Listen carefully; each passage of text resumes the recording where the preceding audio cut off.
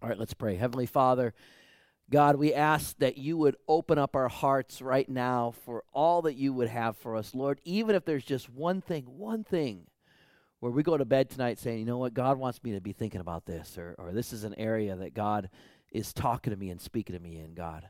I pray that we would be open for that. In Jesus' name, amen.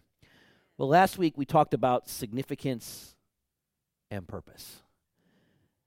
And from the reactions of some and even my own when I've heard those sermons, because let's face it, every January it's almost like the cycle, right? You hear purpose sermons. You are significant, and you've got this call, and you've got this and that. It can almost become so routine that we start saying things like, yeah, I've heard all that before, been there, done that. It's what pastors are supposed to do, make us feel good, like we can change the world, and we can just make this big impact, and all right, Tom, we'll be courteous, we'll listen to it because that's what you're supposed to do.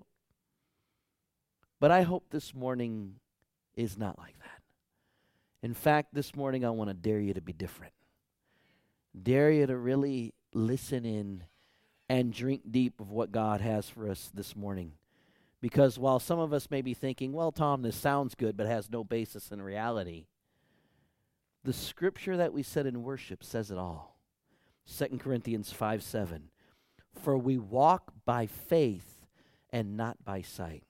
We will often not see a lot of the impact that our lives have on other people and the people of the other people and the people of those people. We are often blinded to see the real lasting impact that God makes in our lives. But 2 Corinthians 5:7 reminds us that we live and walk by faith and not by sight. Let me give you an example. Let me start with a story. I want to tell you a story. So listen up.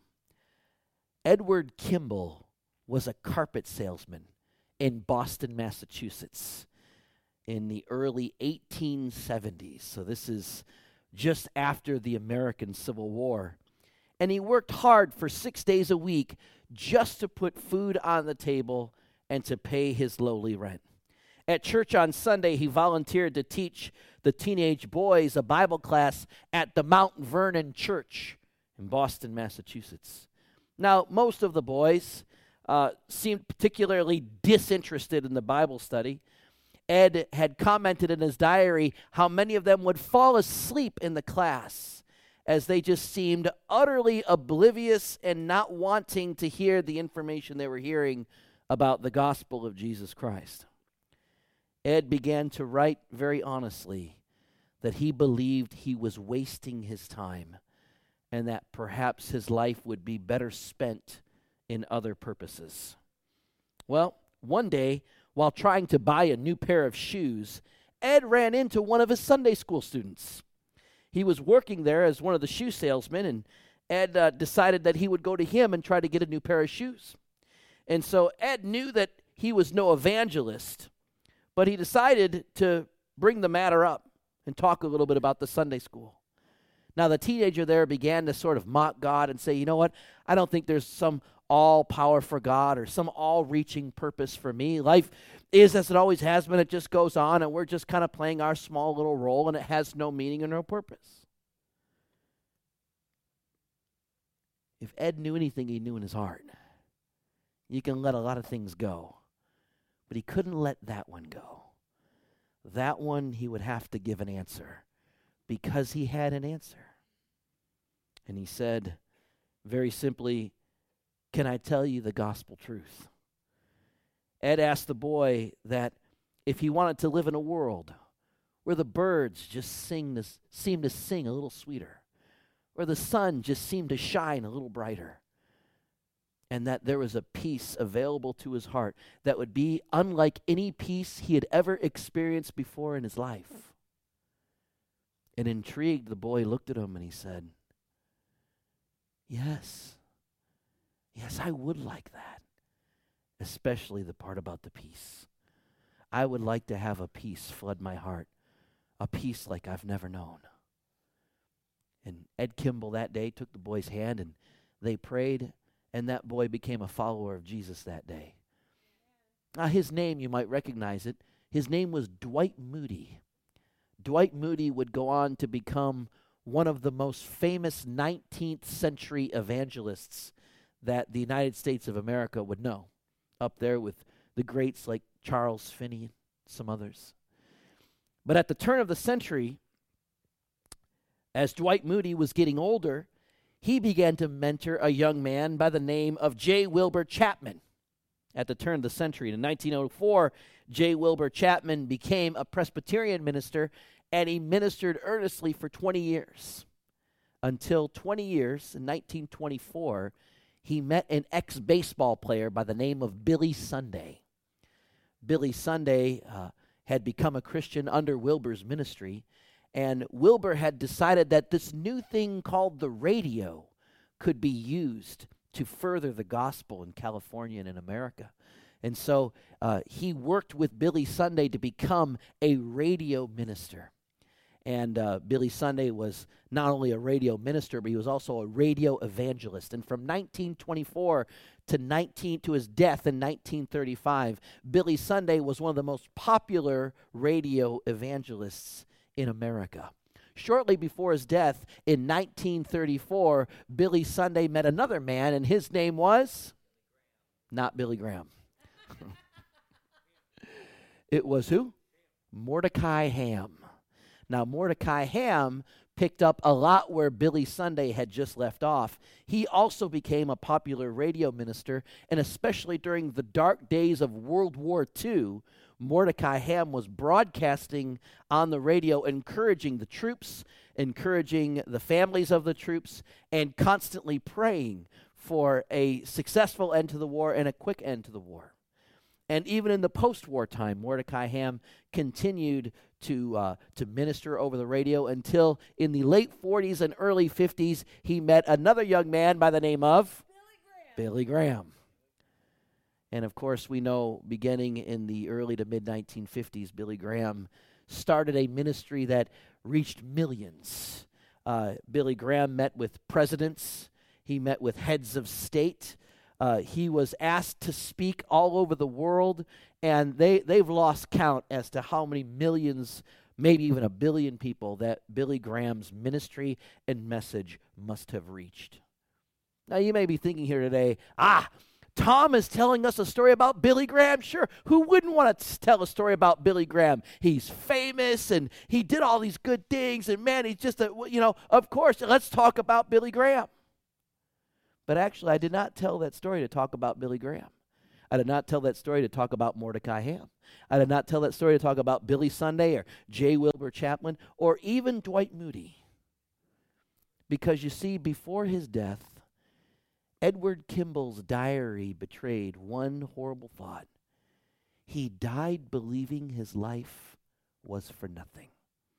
He never got to see what Moody did. He never got to see or hear Billy Sunday. Of course, he never would have known Billy Graham. He was 100 years later. But he died believing that he didn't really make a difference. He didn't really make an impact. He didn't really do much and didn't have much of a purpose. But think about it. Take that one man out who all he did was go to buy a pair of shoes one day. It's amazing how God can use the ordinary things in life to do something extraordinary, and we don't even know it. We just think, I'm just going to get gas. I'm just going for my doctor visit. I'm just going for this or that. I'm just going to have that. And all of a sudden, a random conversation, and we walk away thinking, that conversation probably went nowhere. And 100 years later, millions of people are being affected in one of the most amazing ways. The hero of this story is Edward Kimball, who struggled his whole life to feel like he was a somebody, who struggled his whole life to feel he was significant. He was poor. He worked 6 days a week in post-war America. And yet, he was the seed of one of the greatest 20th century revivals that our land has ever seen. And God used a seemingly insignificant man, but he was a significant man and he used him in one of the most significant ways. And I hope you never forget him, for we are all Edward Kimball's. How did he do this? Well, a little review from last week. Remember, we walk by faith and not by sight. Edward Kimball never saw much of what the effect of his life became. But he did know and believe this. And the first one is this: God loves us. God loves us. You may not feel lovable. You may not even feel likable. You may feel very imperfect. But the fact of the matter is, you are loved by a heavenly Father. And because he loves you, that is part of our purpose and significance. We are loved by God. You don't have to earn it. You don't have to buy it. You don't have to do backflips for it. Just because who you are and made in his image, you are loved by God. The second thing is, God accepts us. God's acceptance says you are significant. Just as when I accept you or you accept me, you're saying you are significant. You are worth my time. You are worth my life. You are worth my conversation. God says, I accept you. You are significant. And the beauty of this acceptance is that there is nothing you can do to earn it. You already have it. There's nothing you have to do to earn his love. There's nothing you have to do to earn his acceptance. The third thing is his forgiveness. We often run past and not realize how important to our life purpose, how important to our significance as a person, how important to our call the cross of Jesus Christ is. Because on that cross, everything you've ever done, everything you'll ever do, and everything you ever will do is forgiven in Jesus' name. The penalty has been paid for by the cross of Jesus Christ. You are forgiven. You do not have to earn it. You don't have to make restitution for your sins. You don't have to pay God back. It's done. It's been paid in full. And the fourth thing, he partners with us. God gives us a ministry and a calling that we are uniquely gifted to do. God doesn't just throw things together and say, let be with. He meticulously creates us, giving us giftings and passions and interests and personalities that are 100% unique to us. And then finally, he informs us. God reveals to us the knowledge we need to know in order to be a part of his kingdom activities. He loves you. He accepts you. He forgives you. He partners with you. And he reveals to you. And there is nothing you have to do to earn that. You have it. I mean, yeah, you do have to turn to him and receive it. But you have it. Now, there is also an anti-purpose. What happens to our purpose when you take God out of the equation? Because you see, God has a purpose for us, but the world also has a purpose. And that purpose is what I often call the anti-purpose. And the anti-purpose is really sort of the polar opposite of all of the other purpose statements I just made about God. The anti-purpose is kind of the polar opposite. Tell me if you've ever felt some of these things. Number one, nobody loves you just as you are. I mean, not just as you are. I mean, you got to earn love. You got to earn your affections. You got to earn your friends. You got to earn it. And if you don't earn it, nobody's just going to love you. Why would anybody just love you? What are you going to do for me? I'll love you if you do something for me. If you're worth nothing to me, then what's the point of loving you? Why waste my time? I'll move on to somebody that is worth that love. Nobody loves you. You have to earn it. That's part of the anti-purpose. Number two, nobody forgives you without restitution. I mean, yeah, if you're going to pay back everything for the wrong, then maybe I'll forgive you. But I'm not going to give you forgiveness just undeserved, with grace. There's no grace. You got to earn it back. Number three, nobody accepts you uncontested. You want to be significant? Fine. But I'm going to contest it. I'm going to show it. Why? Because significance in the anti-purpose is a competition.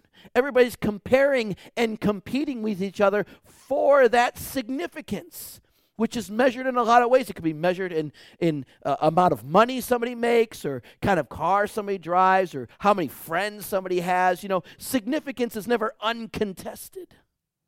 Number 4, nobody is partnering with you. You're all on your own. You got to make it. If you don't step up and make it, we're just going to move on to the next guy or gal who can. And number 5 is the true tragedy of humanity. Nobody really knows anything. We're just guesses.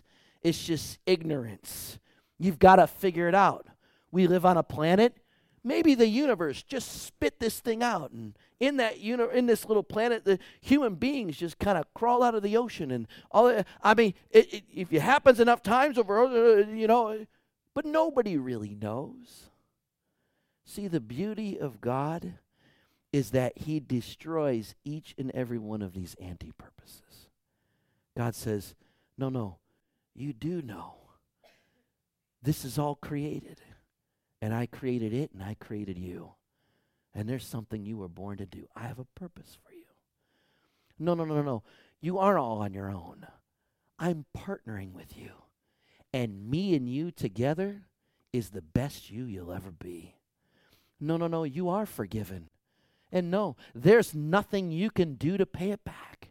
There's nothing you have to give. There's no backflips. You are forgiven because I chose to forgive you and took the punishment of that sin on the cross. No. You are accepted. When I said you were made in my image, I didn't take my image back just because you walked away from me. I accept you. You are significant. And God says, I love you. I love you just the way you are. You don't have to earn it. You don't have to fight for it. You don't have to claw for it. You don't have to steal it from somebody else. You don't have to put somebody else down. I love you. And that's all that matters. When we allow the purpose we have in Christ to overcome those anti-purposes, we live the life of peace that God has for us. Look at this story from the Apostle Paul. He says this, beginning in Galatians chapter 1, verses 11 to 16. In verse 11, he says, I want you to know, brothers and sisters, that the gospel I preached is not of human origin. Paul said, I didn't just make this up. People didn't just make this up. God gave us this gospel. God gave us this purpose and significance. He says, I did not receive it from any man, nor was I taught it, but rather I received it by revelation from Jesus Christ. And then Paul explains the anti-purpose, how the anti-purpose kind of got him a little bit. He says this. He says, but you have heard my previous way of life. See, I wasn't always like this. You heard the way I was before, when I was living for the anti-purpose, trying to earn and claw my way to the top. He says, I was advancing in Judaism beyond many of my own age, and I intensely persecuted the church of God and tried to destroy it. I was advancing in Judaism beyond many of my own age among my people, and was extremely zealous for the traditions of my fathers. In verse 15, but when God, who set me apart from my mother's womb and called me by his grace, was pleased to reveal his Son in me, that I might preach him to the Gentiles. That was my purpose. What is Paul saying? Before, I was trying to earn it all. I was trying to advance. I was trying to do less. But God called me, and when I settled into that call, I realized that I didn't have to earn anything in terms of my relationship with God. My significance was simply given by him. My purpose and calling was given by him. At this point of the sermon, many of you are saying, okay, I don't get it. Here's why I'm saying this morning. If 20 years of ministry has shown me anything, it's that we don't get this. We don't get the love of God very well. We're still more his servants than his sons and daughters. We don't understand forgiveness very well. We still serve God so much out of fear that we've done things wrong and we're trying to make up for it. We don't understand acceptance very much. Very few people do I see tell me, I am significant in Christ. Very few do I see confident saying that. The anti-purpose has taken over for so many of us, and it's so subtle. Yes, we believe this. We hear it. We believe, yes. But when it comes to actually living it, we have a very hard time doing that because we have to walk by faith and not by sight. And that's where that foundational verse for all purpose, all clarity, all calling, it comes by faith and not by sight. You may say, well, yeah, I'm no Paul. I mean, Paul had this amazing purpose from God. He was going to go take the gospel to people. He was going to be this great missionary. I guess if I was Paul and I had that call, I would feel like I had some significant purpose. But I'm either a widget maker, a widget buyer, or a widget seller, and there doesn't seem to be a lot of purpose in that. Let me clue you in on the Apostle Paul, the real Apostle Paul. Do you know what the Apostle Paul did for 6 days a week for most of his life? He sewed tents. Yeah, he had a traveling business. He had canvas or cloth or whatever the material of that day was. He would sew tents, fashion poles, and install them 6 days a week. He was a tent maker, and that's what he did for money. That's how he bought his food. That's how he paid his bills. That's how he paid for the hotels. That's how he traveled all through Turkey and Greece and some of the other areas. Paul worked 6 days a week in a necessary job, just like many of you work at least 5 days a week, some of you, in a necessary job. But 1 day a week, on Sundays, Saturdays for Paul, he would go in, and all of a sudden Paul, the missionary, would be able to start teaching people and praying for people and seeing people healed and encouraging people. He was a pastor. He was a missionary. Once he was a courier for money. His whole job was he was taking a collection to help people in Israel because there was a famine there. Paul had many different things that he did. And much of it, believe it or not, parallels a lot of the same stuff that we had to go through. But something very interesting happened toward the latter end of Paul's life. He got thrown in jail. Now, this is kind of interesting. You think, okay, Paul's called by God. He's got this great ministry. He's got this great message. God, I don't understand. Why would you let a dude like that get thrown in jail? You think that's the guy you want to keep out of jail because as he's out of jail, he's able to preach. He's able to do all this stuff. Remember Paul's calling. It wasn't just to preach in synagogues on Saturdays. It was to take the message to the Gentiles. When Paul got arrested, even that was a part of the purpose and calling that God had on his life. Because that arrest had the Roman Empire, and not Paul, pay for his passage to go all the way to Rome and take the gospel of Jesus to the Roman officials and to begin to see it begin to spread in Italy. This is Philippians chapter 1. 12 and 14, Paul says this, "Now I want you to know, brothers and sisters, that what has happened to me has actually served to advance the gospel." Verse 13, "As a result, it has become clear throughout the whole palace guard and to everyone else that I am in chains for Christ. And because of my chains, most of the brothers and sisters have become confident in the Lord and dare all the more to proclaim the gospel without fear." Now, here's the thing. When bad things happen, we often go, oh. When conflict and resistance comes into our life, we begin to scratch our head, go, man, what am I doing wrong? But Paul, he saw it uniquely interpreted as he was focused on living out what God had for him.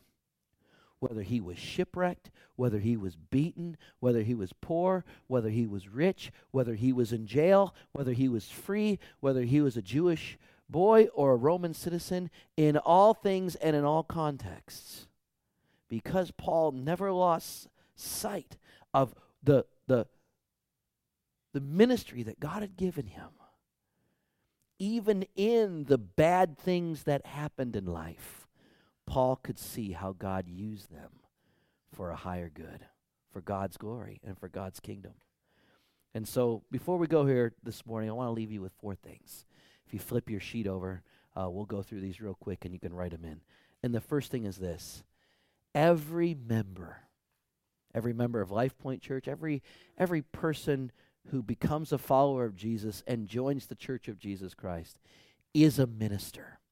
Each one of you, you've got a ministry. Each one of you, there's something you've been born to do. Maybe it's to serve with the kids. Maybe it's to serve at Church Without Walls in the outreach church. Maybe it's to serve at juvenile hall. Maybe it's to serve in the men's ministry, the women's ministry, the worship ministry. Or maybe your ministry will have nothing to do with the organized church and you just come here to get encouraged, but you've got people at your job, people in your family that you are the only Bible they're ever going to read, and you're going to be the love of God to them, the forgiveness of God to them, the acceptance of God to them, the partnership with God to them, and the information that so many confused people in our world are seeking. Every member is a minister. And my question for you is this: what is the specific story that God wants to speak through your life? When you ask Edward Kimball what his specific story was, he died thinking, you know what, no big story here. I lived in Massachusetts, I sold carpet, I fed my body, I raised my kids, I paid my rent, and I died. That's what he probably thought. Not realizing 100 years later, the seed of what he laid would be responsible for millions of people being able to hear the encouraging gospel of Jesus Christ. Everybody here, and we're going to be going through this over the next 2 months, everybody here has a place. And I'd like you to begin to really think and pray and find that place. Because once you do, you will know a peace like you've never known. Number 2, any purpose outside of God will wear you down and freak you out. Any purpose outside of God will wear you down and freak you out. And I say it like this because after 20 years of ministry, I've had a lot of opportunities, more in the beginning than lately, but they were a lot there, to go and pray in the hospitals with people. Sometimes I get a phone call like this. Someone from the church call up and say, Pastor Tom, we've got an uncle or an aunt or a grandfather, and they're in the hospital, and they don't believe in God, but the family wants you to go there and talk to them and see if you can convince them, because we're really worried about him, and we're worried about what might happen if he dies like that. I said, well, okay, I'd be happy to go do that.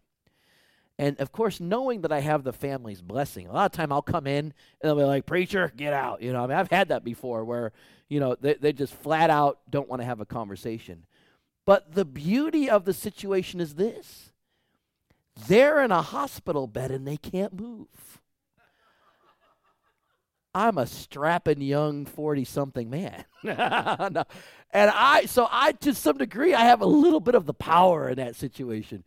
And I'll often say, you know what, your family has asked me to come here, and we're going to have a little bit of a conversation. You know, I didn't drive all this way for nothing. I gas money, everything else, my time. So I'm going to be here. Just please, hear 5 minutes of my spiel, and I'll leave if you don't want to talk.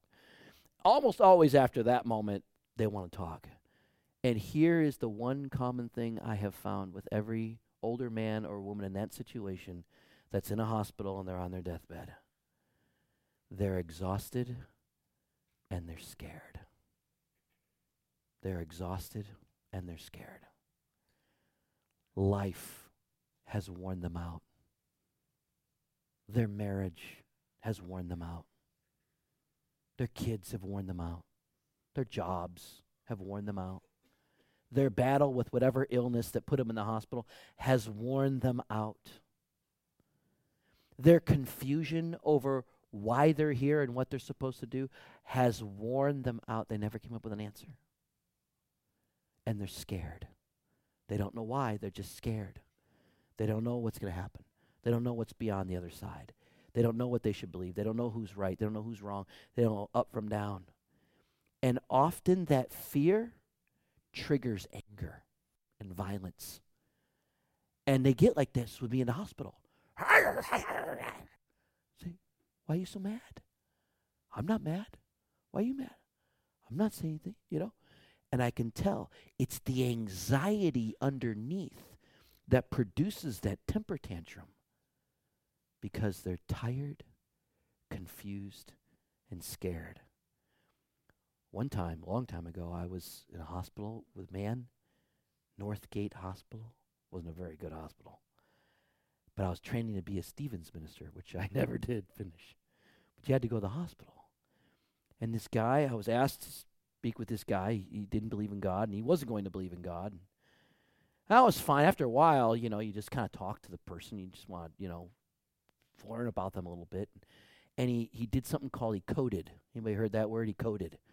All of a sudden, his eyes went big, and all the machines start going off. I really don't. I wish I'd have known more about medical stuff then. I know only a little more now. But I just remember he grabbed my arm and he looked at me as if the Titanic was sinking, and he wanted me to pull him up out of the water. I wasn't prepared for that. It disturbs me to this day when I think about this experience. I'd never had a man grab my arm like this. My dad's strong. He's grabbed my arm and whooped me some. It was stronger than this. The way he grabbed my arm. This is a man who didn't want me to come into the room at first. And all of a sudden he grabbed my arm. He couldn't say anything. There was just fear in his eyes. And then I had to leave because all the nurses and doctors come in and they shoo you out. But I just it stuck with me. Any purpose outside of God, and life eventually wears you down, fills you with confusion, and freaks you out. There's just all this fear. Now, I've been called other times when grandma's in the hospital or grandpa's in the hospital, Uncle Joey's in the hospital, and he's been following God all his life, and he's this great guy, da-da-da. And I go in, and he's like, hey, pastor, how you doing? I want you to pray that I die tonight.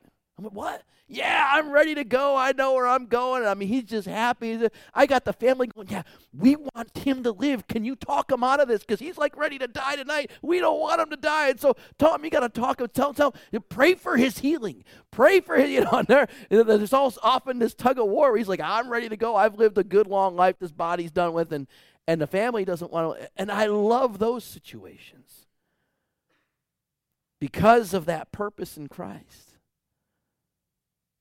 He wasn't tired. I mean, maybe the illness was tiring him. He wasn't scared. And he wasn't confused. When that man grabbed my arm and looked at me in fear, I remember walking out of the room and I went going home. I had to talk to Dan. I had to tell everybody about this. And I told my pastor, I said, man, I don't ever want to die like that. I don't ever want to die like that. With regret. Having lived a life of no purpose. I said, man, whatever I got to do. I almost thought about signing up for the Army right then and there. I mean, it was a freak out moment for me, because you had to see the look in his eyes. The eyes say more than anything, much more than the mouth does. And here I am, like 22 years old, and what do I know? Freaked out. I never forgot that. Any purpose outside of God will wear you down, freak you out. Number 3, come, take, and learn from Jesus. In Matthew chapter 11, Jesus says these words. I hope they are comfort to you. He says, come to me, all you who are weary and burdened, and I will give you rest.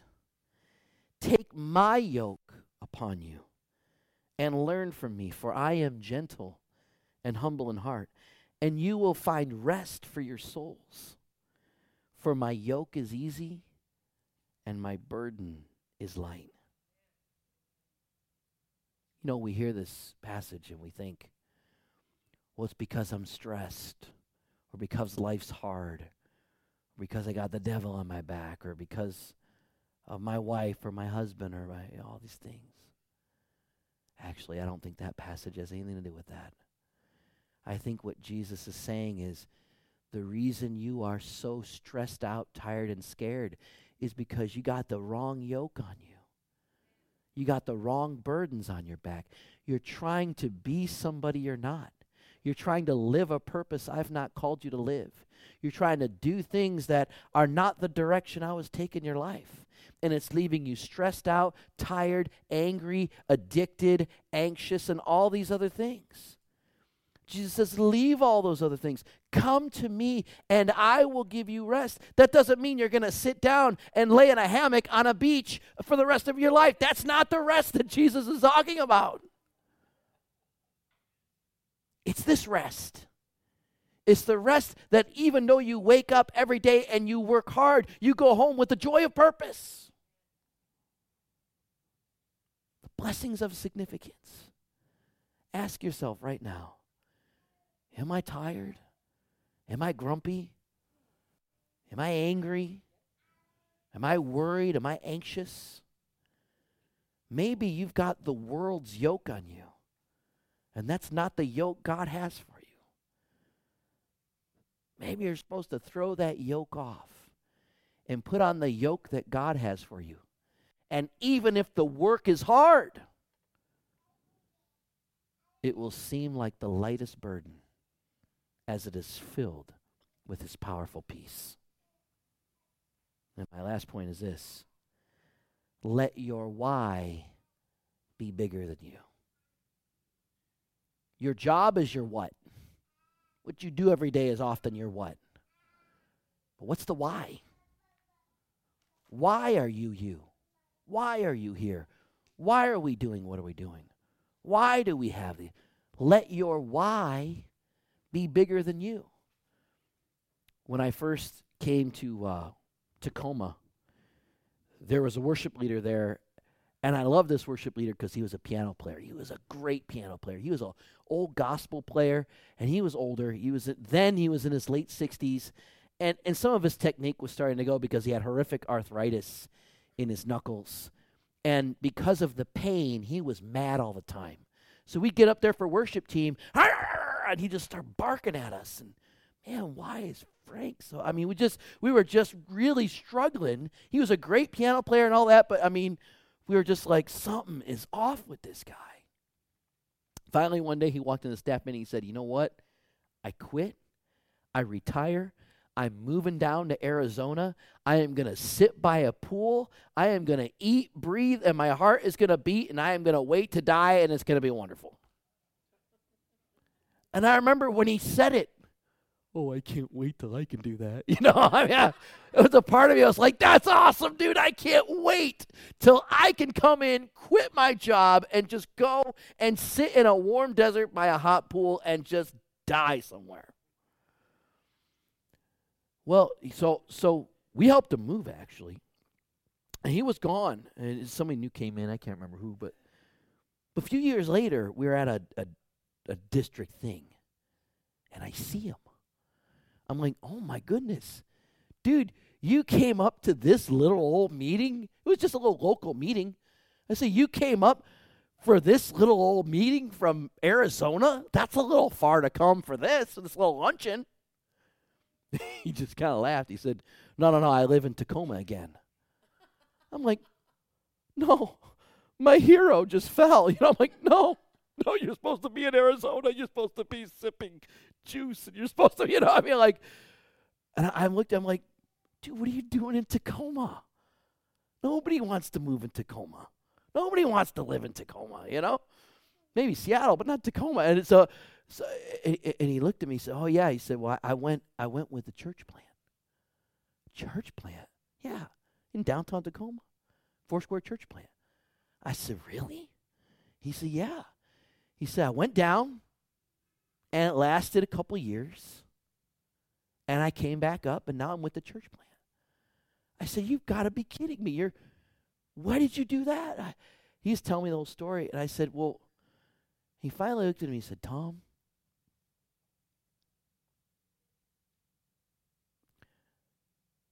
I'm exactly where I'm supposed to be. And so some of you who are in your 60s or 70s and you're pushing your retirement, you're thinking, I bet you Tom crafted this story just for us. You bet I did. But it's not just so I can keep you here. I want you to hear the wisdom of this.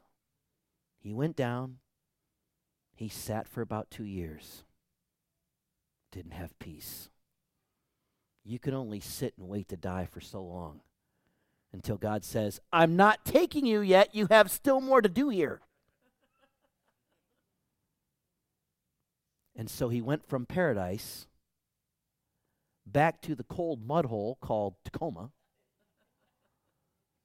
And he said, Tom, it's great. I'm mentoring 3 young men right now.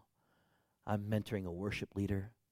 Man, we got maybe 40 or 50 people on a Sunday in that downtown area. It's rough, it's tough, it's hard, and I love it, and I'm exactly where I'm supposed to be. Amen. And you could see, you could not take that peace. You could not buy that peace. You could not steal that peace. You could not fake that peace. 72 years old. Arthritic hands. I don't even think he could straighten his fingers out anymore. Man, he could still play like the boss. He looked and he said, Tom, I'm exactly where I'm supposed to be. Before we close this morning,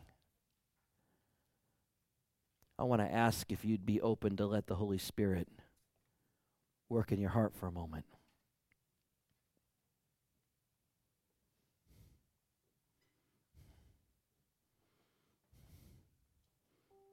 There's 2 ways to live life.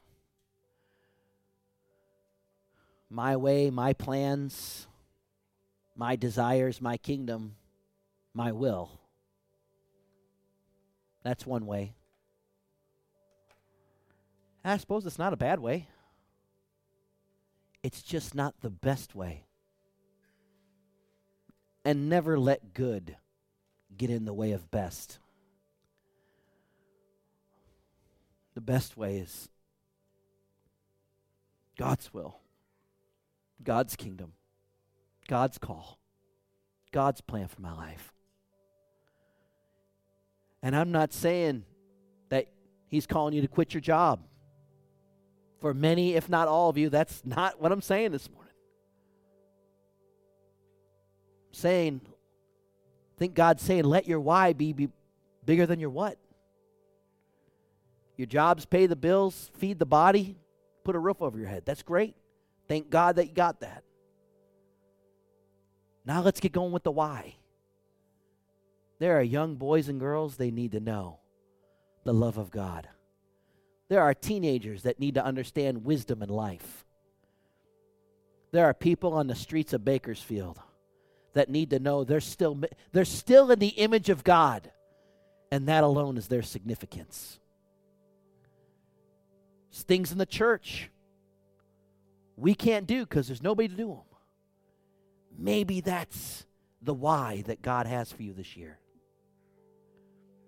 So take a moment right now and just open your heart to God and say, God, give me the easy yoke, the light burden, and help my why to be you. Let me put down the good so that I can pick up the best.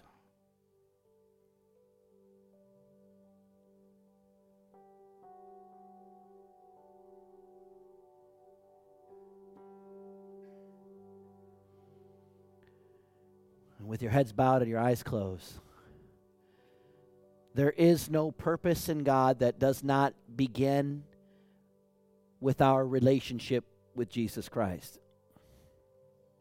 Now, for some of us, there may not actually be a relationship with Jesus Christ. It's simply a religion. It's a ritual.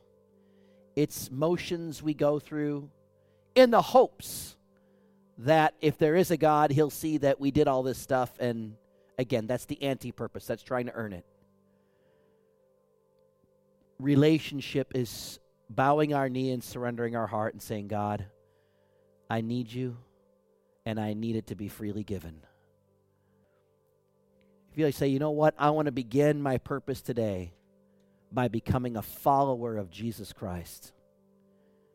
by dying in Christ, dying in peace, without fear, without confusion, and having God be my God and Jesus be my Lord. If that's what you'd like to do, just go ahead and raise your hand. Just signify that right now. Amen. Amen. Amen. Amen. Let's pray this together. Say, Lord Jesus, thank you for your love. Thank you for your forgiveness.